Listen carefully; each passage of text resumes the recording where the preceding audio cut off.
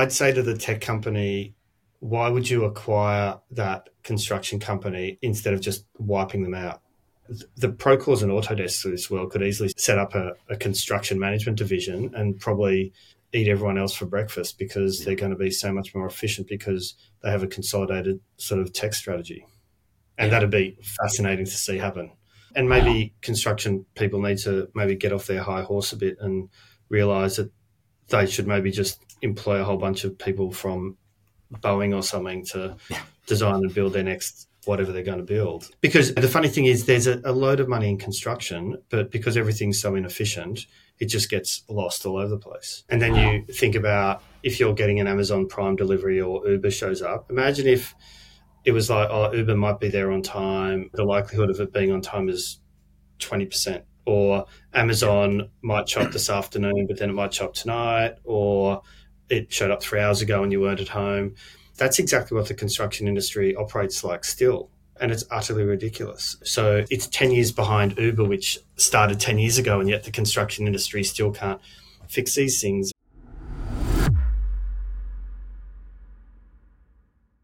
James, hey, thank you so much for joining me today. I really appreciate it. This is a follow-up conversation to the one that we had back in 2020. I know that you were one of the first podcast guests that we had, so super excited to now invite you back, do a bit of a refresh, maybe a reflection on some of our comments from 2020. Yeah, how you doing? Good. It's a crazy year, and I think it's been a crazy couple of years since we first spoke. Obviously, it's great that we're still alive as a business and growing, so I think that's probably the main thing always. But certainly, I think back in 2020, it was like, oh my God, COVID's happened and it's going to just be a disaster. So for those who didn't have the opportunity to listen to our conversation from a few years ago and may not have come across the work that you and your fantastic team do at Voyage Control, would you mind just introducing yourselves and then we can get started? Sure. Yeah. So James Swanston, I'm the CEO, founder of Voyage Control. We're very focused on supply chain and logistics in the built environment. Starting in the events industry with convention centres, and construction is by far the largest sector we work in. We're concurrently on about 250, 260 construction projects globally in 15 countries. And that ranges from small fit-out projects through to giga projects in the Middle East and so on. The core focus has very much been on the last mile logistics for our clients, but increasingly we're looking at the sort of holistic supply chain requirements they have, both to meet operational and ESG needs. Thinking about now versus 2020, whether it's better or worse, it depends what kind of metrics you're basing that on. But yeah, we're definitely in an interesting situation at the minute. There are so many big macro factors affecting the infrastructure market at the minute. I guess a good place to start could be maybe sort of reflections on 2020 versus now. I know you mentioned you listened back to our conversation from 4 years ago. Any standout differences, any sort of changes of opinion that you've had since? Interestingly, something I said back then, which I think has absolutely played out correctly, is our focus as a business has always been on revenue. And yes, we have taken a bit of money in the last couple of years, but revenue is the most important thing at the moment. And particularly given where the fundraising environment is in the tech industry in general and also in Contech, cash is absolutely king or queen. It's absolutely the thing that people must focus on and getting to profitability.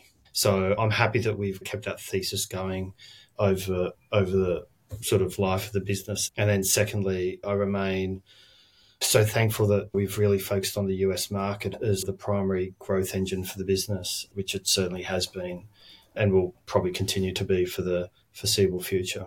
I think your comment around cash being king or queen and the need for profitability is so important. And we're seeing quite a challenging environment for companies that have really gone down that sort of quite strict venture capital fundraising path and then found themselves in a bit of a sticky situation, having taken on funding and not quite be able to demonstrate that growth that is needed.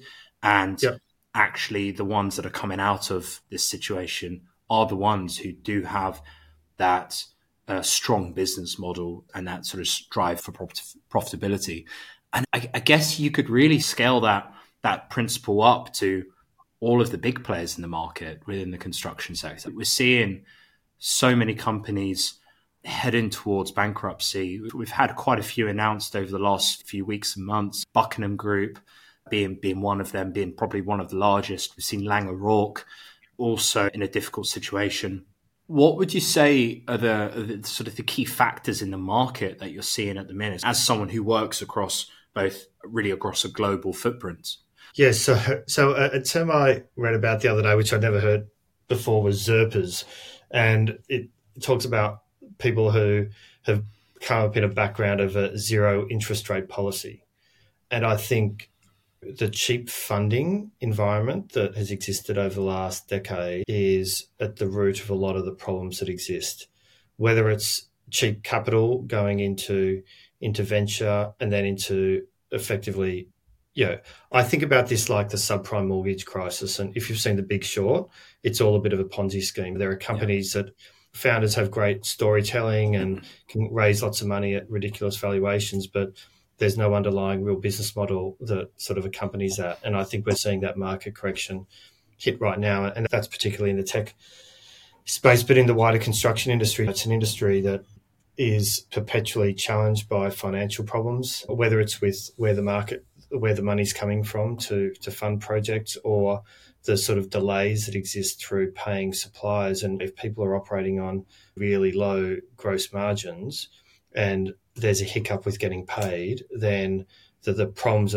on the sort of at the smaller end of the supply chain are horrendous. And every week there's sort of statistics about construction insolvencies getting to all-time highs all over the place. And back in Australia, a lot of very big construction companies have gone under, in part because they've said, we'll do this project for a fixed rate, and then material costs have gone up 100%.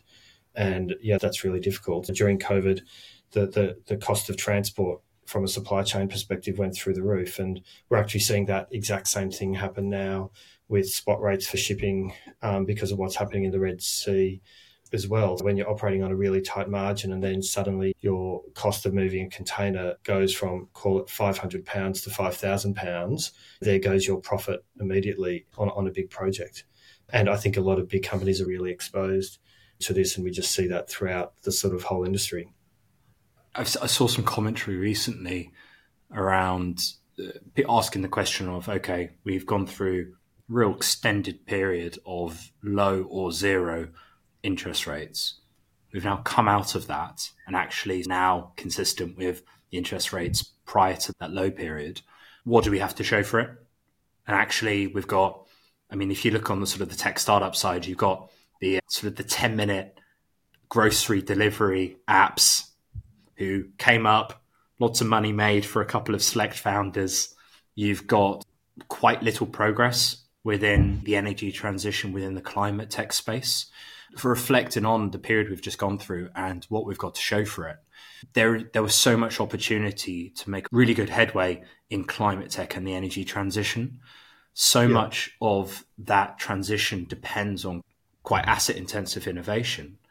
So it made it perfect for debt-funded innovation, but we just have nothing to show for it. And now we've found ourselves back where we started. And we're like, actually, okay, it now comes back down to the fundamentals. How much profit do you have?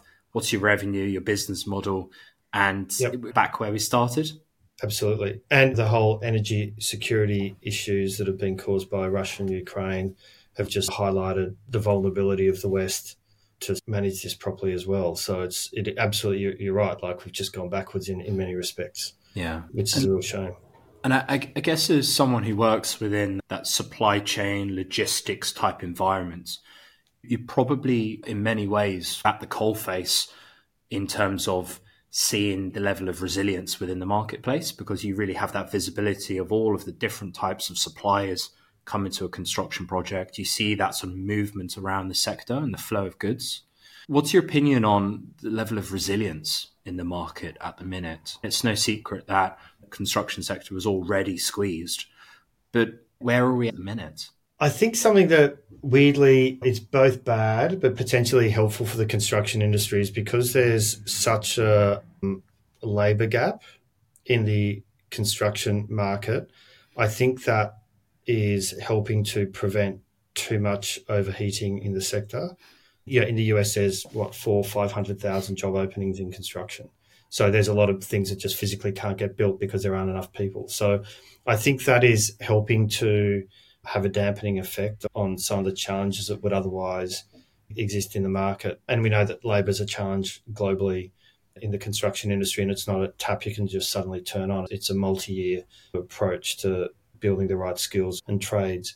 From a product perspective, obviously a lot of work has happened with moving production away from places like China. In the US, it's to Mexico and everything like that. And that, again, that's a work in progress. But I think that sort of nearshoring principle is useful, particularly given the wider sort of geopolitical worries that everyone has about China and Taiwan and so on. So I think there's some good stuff going on, but at the same time, it's a really rough time in the market, and a lot of customers are definitely suffering from access to material that they need in a short period of time. And certainly there are some items where there are rare earth minerals and stuff which are just going to be diabolical in terms of how you get access to that. And then obviously water scarcity is something we could talk about for 3 podcasts almost if we wanted to. Yeah, I guess hearing about all of those points and thinking about the squeeze and in by many metrics that sort of market contraction within the UK construction sector because of the labour shortages, because of the fluctuation in material costs, because of the dependency on global supply chains, and then large contractors like the Buckingham Group or Laing O'Rourke coming across quite significant issues. I can't help but feel that the UK construction market model is broken in a way. Yeah, the thing that fascinates me, and we've spoken about it previously, is the UK has been at the forefront of BIM for however long, and yet productivity isn't improving. Like, what is so fundamentally wrong in the UK market? Is it a multitude of factors? I don't know, but we're not seeing the big companies go bust here like you have in other countries. A lot of really big construction companies have gone bust in Australia over the last sort of couple of years, but BIM's arrived and 10 years later everyone's super profitable and super efficient. Like, that hasn't happened. Does that mean that BIM is a load of rubbish? I don't think so, or is it the fact that it's not actually moving through the whole sort of industry in the way that it should and affecting the change, which I think it potentially could? It was maybe the last podcast, I made the point that actually there is so much that we could learn from more digitally advanced sectors like manufacturing, like pharmaceuticals. If you compare the pharmaceuticals and the manufacturing design and sort of delivery environment to, say, wastewater treatment, there are a lot of consistent factors across the both. It's quite a specialist sort of processing environment. But then if you compare the digital maturities, you're at opposite ends of the spectrum. And why is that? Yeah, sure, there's more money in pharmaceuticals and so more money to really grow. But I don't really think there are many sort of justified reasons. And there's so much opportunity for, say, the water industry to learn from these sectors, really bring in that expertise, think about it, really almost start from scratch. Clear slate. Okay, this is the end objective of this wastewater treatment site. How can we start from scratch? How can we think a little bit differently? How can we learn from manufacturing pharmaceuticals and really quickly, rapidly design and deliver this outcome? So I think the work that they're doing in the Middle East for like data centers, I think that's almost like the sort of the middle ground. That's almost the sort of tipping point of actually tipping away from construction to more sort of high-tech manufacturing. So I hope it then filters through and into the wider, maybe less sexy areas of the industry. Yeah, I absolutely agree. Maybe the Middle East is a bit different because they can throw more money at the problem. But yeah, and maybe construction people need to maybe get off their high horse a bit and realise that they should maybe just employ a whole bunch of people from Boeing or something to design and build their next whatever they're going to build. Because the funny thing is there's a load of money in construction, but because everything's so inefficient, it just gets lost all over the place. Yeah. I was having a conversation with someone earlier today, actually, about the energy transition and climate tech. And it's often seen as this sort of charity case that, oh, we really hope the politicians give it some money and really commit the funding because it's really deserving. And it has this sort of really prominent like moral element to it, and quite rightly so. But then actually, if you strip away the morality, there is so much money to be made in climate tech and the energy transition and sort of similar fields. And there is so much economic growth attached to that. And it's just a no-brainer, right? I don't understand why more and more capabilities aren't being funneled into it to unlock a huge amount of economic growth, but also actually get us into a bit of a better situation when it comes to the environment. And also, I think there's a security resilience element to this as well. If the UK was completely self-sufficient in sort of its power needs, and the same with Western Europe, Russia would be in a very different position than it is right now, because they were able to fund their invasion of Ukraine through sort of the Western energy needs. Yeah. One of the concepts that I'm absolutely fascinated about at the minute, and have been for a while, is this idea of a sort of tier one company of the future. And if you take a technology enabled or technology orientated company and they start thinking like a tier one and actually contracting directly with, say, an asset owner, employing their own supply chain. And Natalie from Changemaker 3D that we had in the previous podcast episode, she spoke a little bit about this, about actually going to market, procuring her own supply chain, and then being the organization that then brings it together to deliver a cohesive solution for the end clients.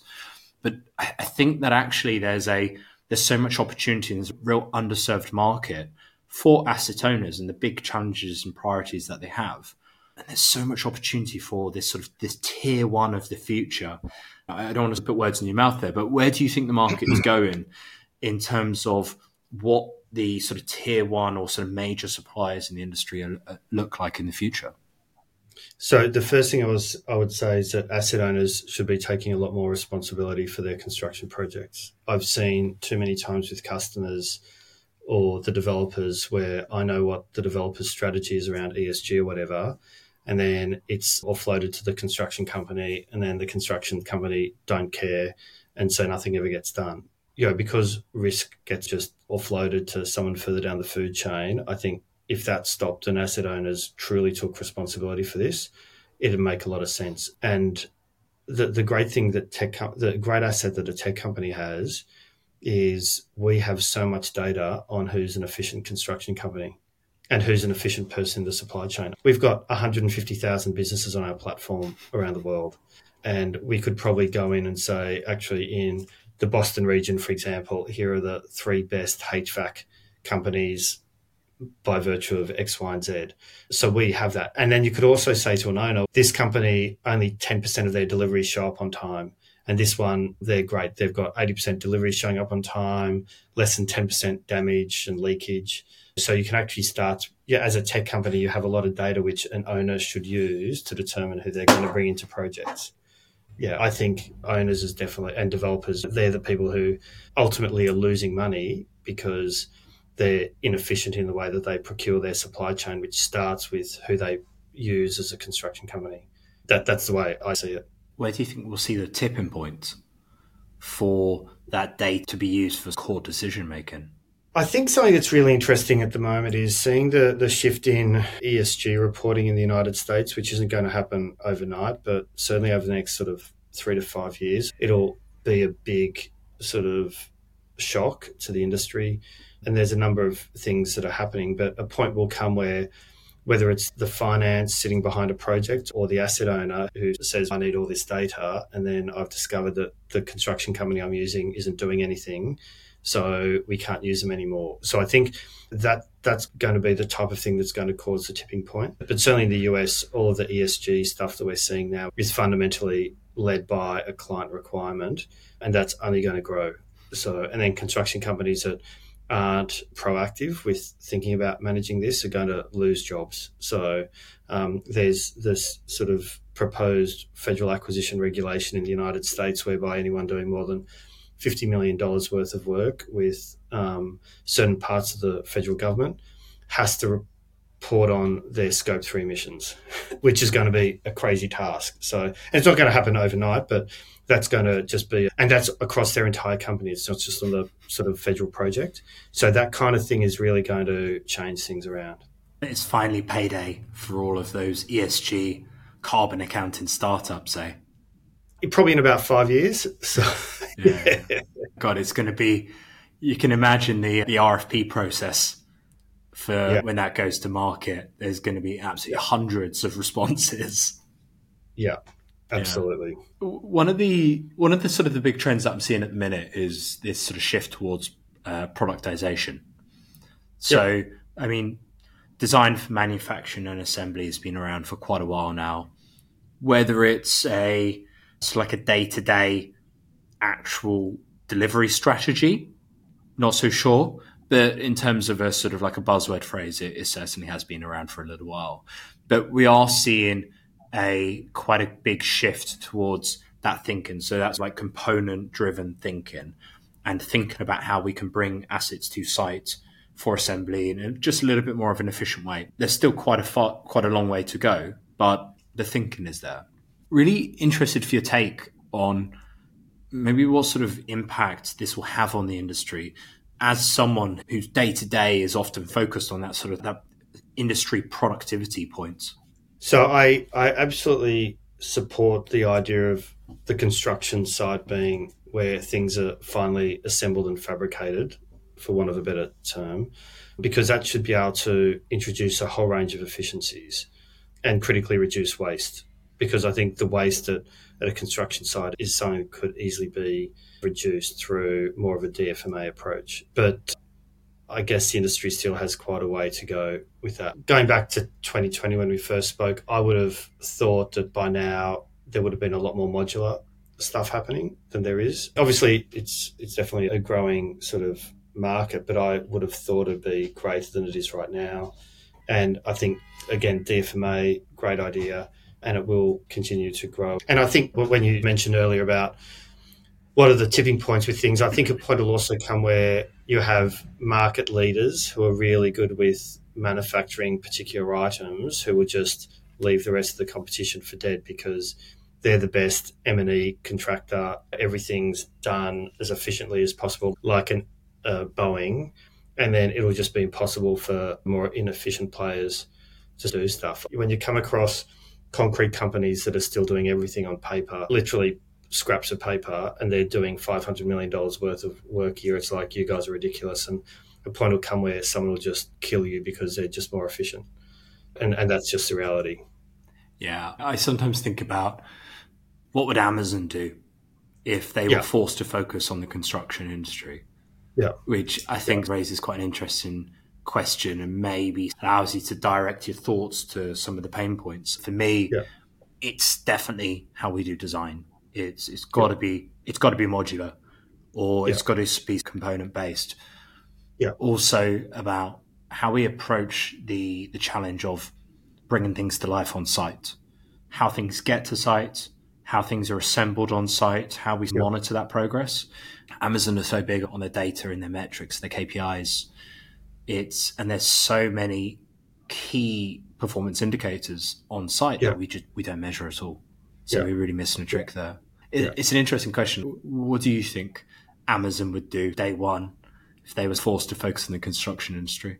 When I think about like just logistics deliveries, and then you think about if you're getting an Amazon Prime delivery or Uber shows up, imagine if it was like, oh, Uber might be there on time. The likelihood of it being on time is 20%. Or Amazon might show up this afternoon, but then it might show up tonight, or it showed up 3 hours ago and you weren't at home. That's exactly what the construction industry operates like still. And it's utterly ridiculous. So it's 10 years behind Uber, which started 10 years ago, and yet the construction industry still can't fix these things. And I think it's going to be really interesting when some of our clients say enough is enough to the supply chain and force them to change their practices. Something that's been really interesting recently over, say, the last year is chatting to some of our customers who are multi-billion-dollar construction clients, and we're doing dozens of projects with them, and they still don't feel that they have the ability to really force their supply chain to do what's in the contracts, which is fascinating. I think where Amazon has a lot of value is they're used to operating as a single entity, which most of our customers aren't, and they've got such an amount of market sway that they can just force things through and force people to do what they say, or else they go out of business. Yeah, it's such an inefficient way of an industry existing. And I don't have visibility of how the Middle East are operating, but I imagine that some of the productivity that you see on like a Neom, for example, really outweighs or completely outstrips the UK when compared. A lot of lower labour sort of costs and a different labour supply than, say, the UK market has. But yeah, you're absolutely right. So, and there's a big project that we're on, and we were trying to put in place vehicle tracking, and the entire supply chain refused to let our customer track their vehicles, even though it's in the contract with those suppliers. And it's just unbelievable. But I've now seen that many times all around the world, where supply chains just do not like being held to account for what they do wrong. But conversely, sometimes the construction company does things wrong as well, and they don't like to be held to account either. Yeah. What does the sort of supply chain of the future look like for you? So I think there's going to be a lot more consolidation of suppliers. I think one of the challenges that exists in, say, the UK at the moment, and part of the reason you do have so many insolvencies, is there's a lot of very small players who don't have any financial resilience. And as they go out of the market because they fail, that means that bigger suppliers will be able to manage things more centrally. I think something that's been interesting to look at is a lot of funding that's gone into sort of last mile delivery companies in the US. The last year, I think there's about $100 million that's gone into 2 or 3 companies that I've never heard of. I don't know if any of our customers have heard of them, but they've raised lots of money to provide an Uber-like service to construction projects. So it'll be interesting to see how that dynamic plays out. But I think if suppliers aren't smart with the way that they think about delivering and managing job sites, then they're going to be in trouble. Because ultimately, the cost of a failed delivery is absolutely huge for a subcontractor. I mean, if a delivery is happening and it's late or there's a problem, they can lose thousands of dollars just in wage that they're paying out for an inefficient activity. I think it'll be, and it's going to take a while. I would like to think that in the next 5 to 10 years, there'll be some companies that have really embraced technology properly and have been really disciplined with how they incorporate it throughout their organizations. And then that will be a bit of a shock, to the rest of the industry, because there's still too much sort of innovation washing and greenwashing in the industry, where people say, oh, look at this cool project we've done, and here's a big screen TV with something that looks cool, and then you find out that it's only something that's been funded by, dare I say, Innovate UK, and no one in the company is actually using it. And we probably both know some of the examples that I'm talking about at the moment, but that's just crazy. But when people truly start to use technology to drive real efficiency, that'll be interesting. Imagine if there was a construction company that had a 10% EBITDA profit at the moment in the UK. That'd be incredible. But we're a long way away from that. Yeah. On your point of consolidation in the market and the topic of acquisitions, what type of company do you think we will see the most acquisitions from? Will it be a technology company, or do you think it'll be maybe a tier 2, tier 3 contractor that's really got their head in the game, or someone else? That's a great question. And I think the first area of consolidation will be in technology, where you have platform players who acquire point solutions. Most of our customers are overwhelmed by technology vendors now, and they just don't want any more tech vendors. They want to work with their existing tech vendors or a selection of tech vendors. So that sort of consolidation thing will absolutely happen in the tech space. Something which I think is illegal to say to a VC fund is that I also think that sometimes having a pure tech solution is not enough, and you need to provide some services with that as well. Yeah. And because some of our customers absolutely need support and people to help implement things and manage things. So I think that's going to happen quite a bit.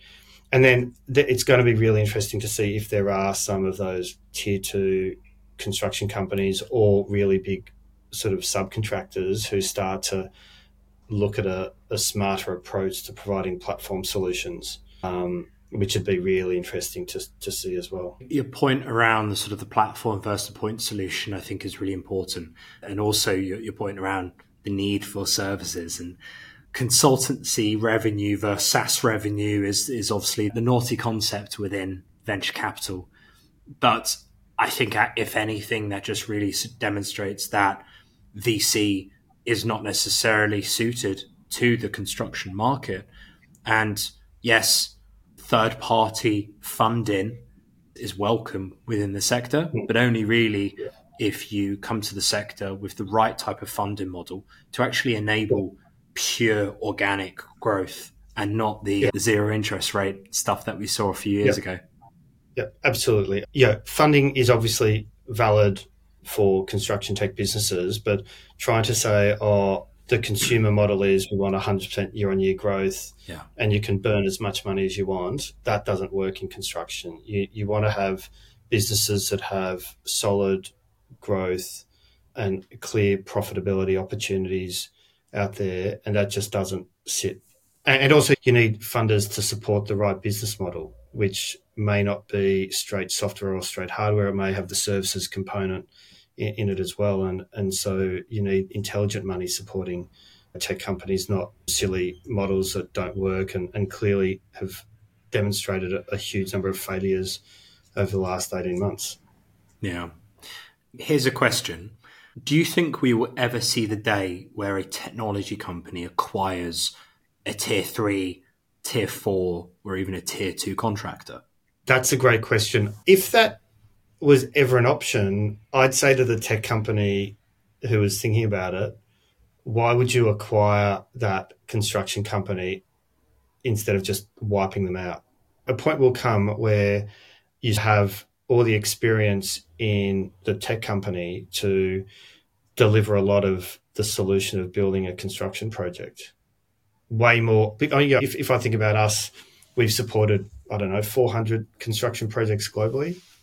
There aren't many construction companies that have that number of projects and not that many people in those construction companies who have that experience.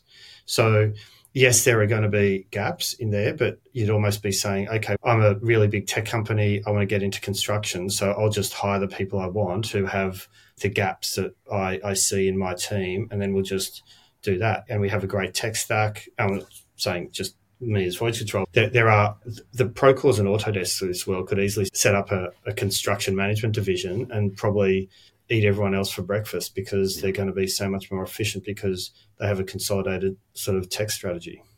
And that'd be fascinating to see happen. I'd honestly love to see it. It would be absolutely amazing. I do think that owners will start to switch on and see that there is an opportunity here. And if you look at an HS2 very much went down the sort of the innovation program, Innovate UK-esque, challenge-based innovation type environments. And they've got good outcomes for it. But then it's not necessarily true organic value generation activities, in my opinion. But they create great case studies and they win lots of awards. But then if you were to take that scale of program and funding and use it in a really clever way to bring in a team of sort of technology companies, bring them together, gel their solution, chuck some sort of service-based expertise in there, imagine the benefits that they could have brought to an HS2. It'd be insane. Yeah, the innovation for innovation's sake and let's win as many awards as possible is really... I think there's an inverse relationship between people who win lots of awards versus those companies that are truly successful. And I know that's a pretty blunt thing to say, but I think it's true. So. Absolutely. I said the other day that awards are great for signaling that you're focusing on the wrong metrics. Yeah. But equally, I guess that's that model that I described with HS2 as the example. It's just NEOM, isn't it? I've just described Neon, really. Maybe there's a middle ground for organizations or clients that don't have unlimited budgets. Yeah, definitely. Yeah.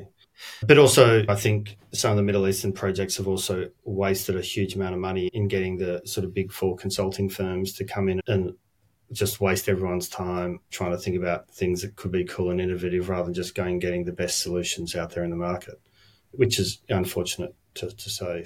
A couple of our customers have asked us to go and validate other tech solutions, and it's interesting scratching under the surface of somewhere. Again, it doesn't matter about how much funding someone's received or what awards they've got. It ultimately comes down to actual customers and revenue and business efficiency. And that's, I think ultimately that's where this great reckoning will be with companies this year, where some, again, regardless of how much money they've raised over the last couple of years, it's not going to matter if they don't have a real business that's underpinning what they're talking about. James, I know I'm conscious that we've run out of time really, but one last question to finish. What are you most hopeful for in the future?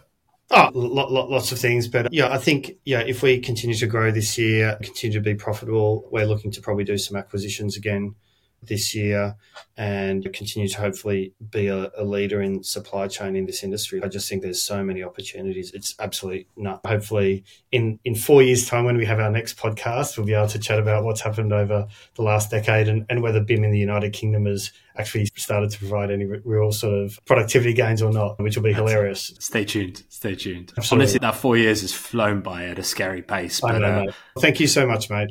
Likewise. Good to speak to you.